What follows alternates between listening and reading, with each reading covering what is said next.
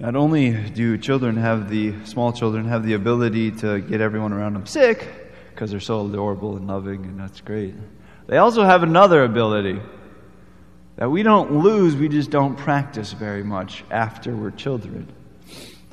Nothing in your life you would have accomplished without this ability, this God-given gift. Nothing you've done in your life could have been possible without this gift. Children are the most remarkable with it. As we grow up, we become less and less attuned to what is actually going on in it. We still use it. What's this power? The imagination. Our ability, our God-given gift to imagine. Before something happens, it has to be in my imagination. I can't do a 5-course meal for somebody if I don't first imagine what that would look like, what I would need, and then follow through those steps. Imagination is one of the most powerful gifts of the Lord that He's given us. Because what is it used for? It's a good that's used for us in order to imagine God Himself. Imagine my life being a saint. Imagine heaven, where Mary, St. Joseph, all the saints, our loved ones, are together for us who persevere in the faith, in hope and love, and in God's mercy are accepted into heaven. So this power of imagination, where does it go as we get older? Because it's not gone. We may not know about it, but 2 sources definitely know about imagination. The media and advertisement. Advertising has your imagination captured. I love truck ads. I love the vehicle ads. Because the vehicle ads show you driving a vehicle, whatever it is, in some place you're never going to be unless you're on vacation for 1 week or 2 weeks. It tries to get us into imagine life simply without any daily routine. Just here, buy this vehicle and you'll be happy. Or deep dish pizza, DiGiorno. It's not delivery, it's DiGiorno. Right?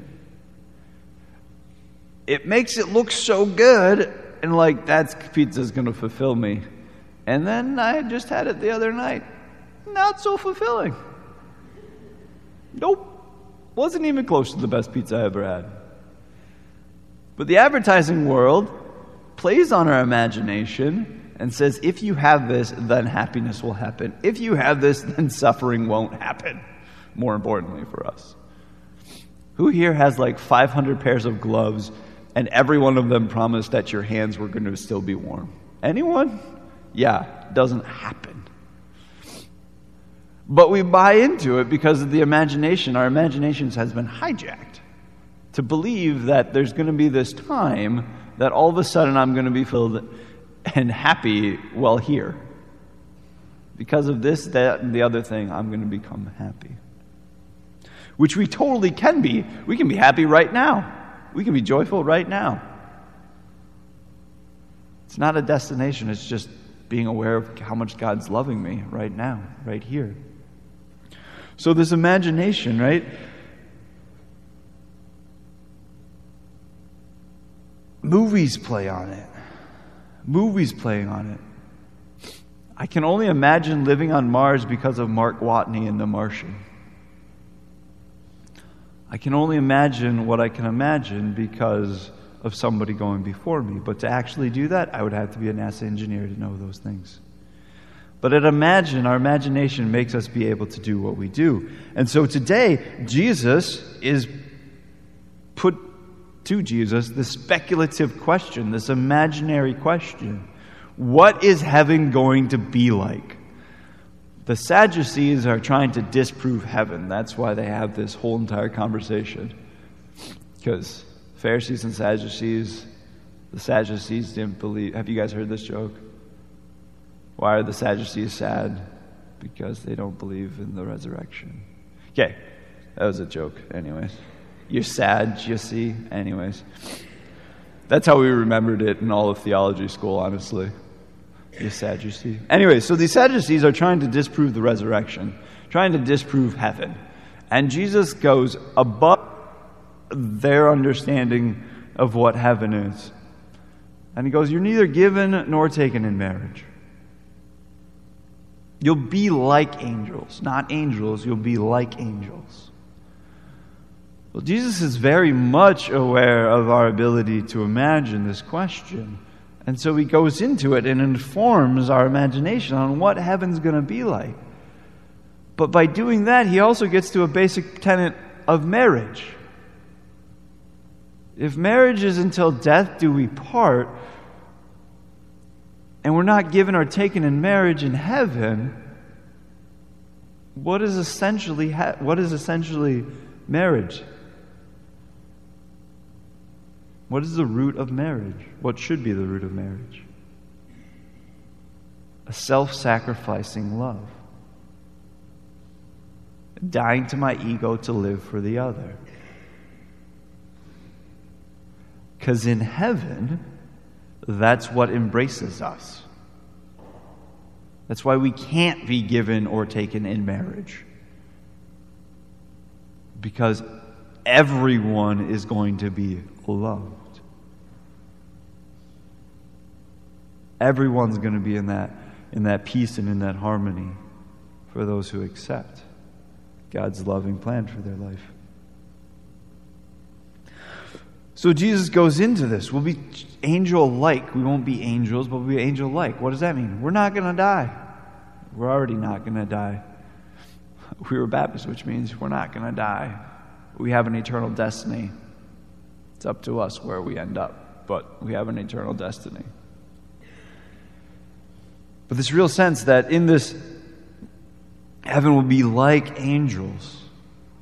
What do angels do? They praise and adore the Lord.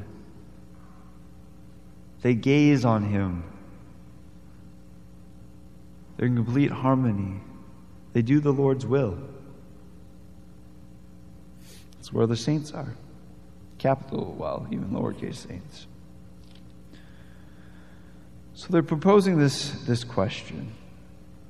But back to that whole entire idea of imagination. In Maccabees, in the book of Maccabees, you have these brothers and this mother, these 7 brothers and another 7 brothers and a mother. They're being put to death because they won't eat bacon. Because there's laws, right? So the highest law is divine law. The next would be ecclesial law. Then it would be human law. Then it would be, human law, civil law, liturgical law. All these ranks of laws. But the highest is divine law. And so they're not going to violate the divine law from their ancestors, from God. I'm not going to eat unclean animals. I'm not going to eat pork. Okay, you're going to be put to death. What does the 4th brother say? All right, sounds good. Here are my arms. They're the Lord's given to me. Lord, give them back. That'd be great. How is he able to do that?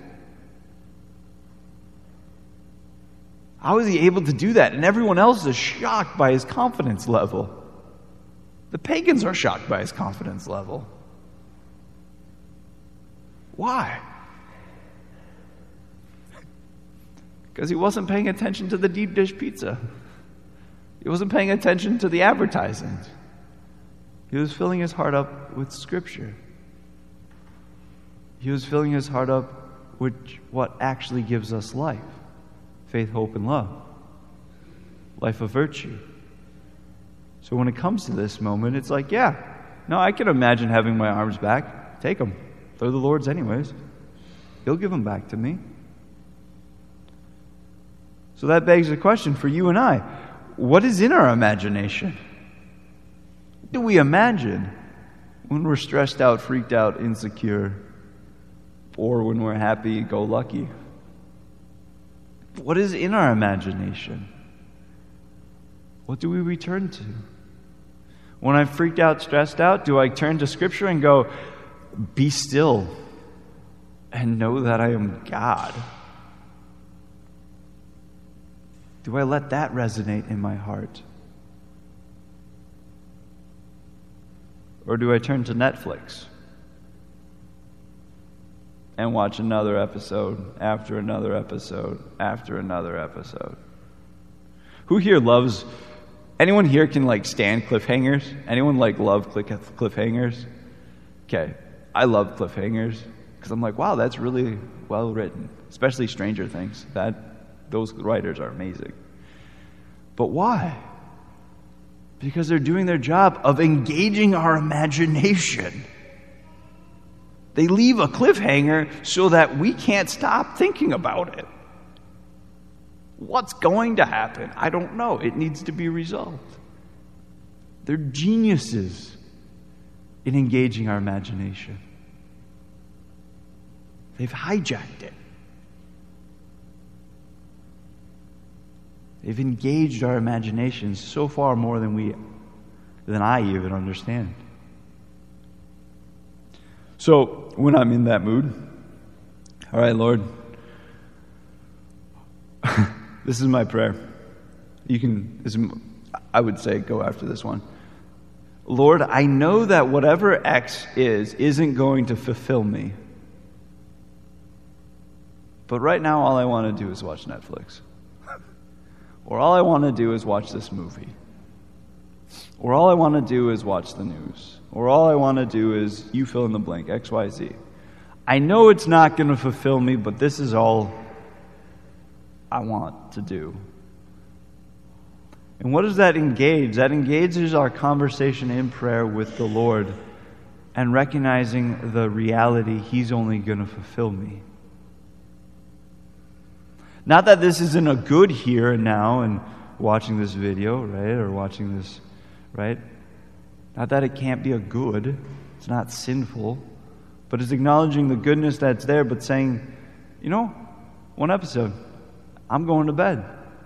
Because if I watch a second episode, I'm going to be empty. It's turning our gaze to the Lord even in the moment of what we think we want. That will fulfill us. St. Paul today, he's encouraging the Thessalonians. May our Lord Jesus Christ Himself, the God our Father, who has given us everlasting encouragement and the good hope through His grace, encourage your hearts and strengthen them in every good deed and word. St. Paul is engaging the Thessalonians' imagination. Imagine, what would be a good thing I could do today? What would be a loving thing I could do today? And then do it. Interesting. Imagine persevering in the Lord and doing those goods. Or in a good word, when I get home from work, what is a good and loving thing I can say when I get home? After a stressed day, what can I say that'll actually be good? That I don't have to say the negative right when I get in the door. That I can say the loving thing, so that love is the first thing out of my mouth. And what does that engage? It engages our imagination. It engages us looking to the Lord and say, I can imagine myself being a virtuous person. I can imagine myself having a prayer life. Lastly, imagination, the reality of things. Scripture can take hold of our imagination. The sacrament can take hold of our sacraments can take hold. How through the words of a priest, through the absolution of a priest, are my sins forgiven? How has the Lord called me to the sacrament of marriage? How am I to live out this marriage? How am I living out this baptism, this confirmation? The biggest, craziest mystery, the Eucharist. Talk about engaging your imagination for all eternity. Why does God want to be with his people in all the tabernacles of all the world, even until the end of time?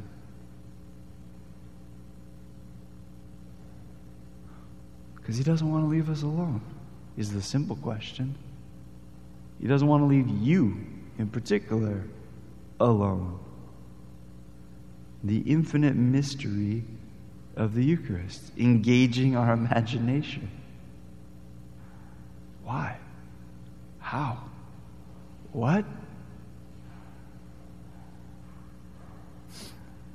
And you're like, Father, I don't do mysteries. Mysteries aren't my thing. You married a mystery. We don't know why we fall in love. All of a sudden, we're in love.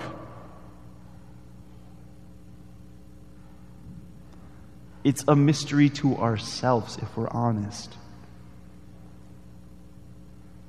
You're sitting next to a mystery. Every person created by God is a mystery.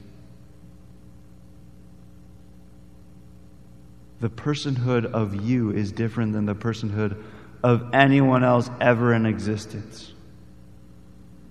That's why God can say, I know you better than you know yourself.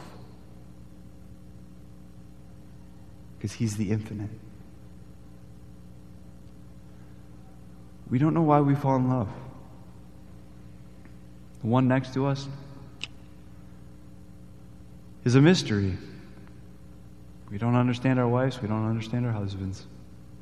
I set that up in Mankato when I was a deacon, and a gentleman after Mass came back to the back of church and he goes, Deacon, you know what's worse than having a wife that does understand you, or one that doesn't understand you? I said, no, I have no idea. He goes, one that does. A wife that does understand you is worse. I was like, okay, I'll use that in my homilies. Thanks. But that real sense, we don't really get each other. We do, on some level, but that mystery. So today we receive that mystery. We receive Jesus himself in what looks like bread and tastes like wine. He's God. He's outside of anything we can comprehend. The infinite mystery. Today Jesus gives us a sneak preview that marriage is supposed to be for love. It's supposed to be getting us to heaven. And once in heaven, sheer love with all of humanity and God.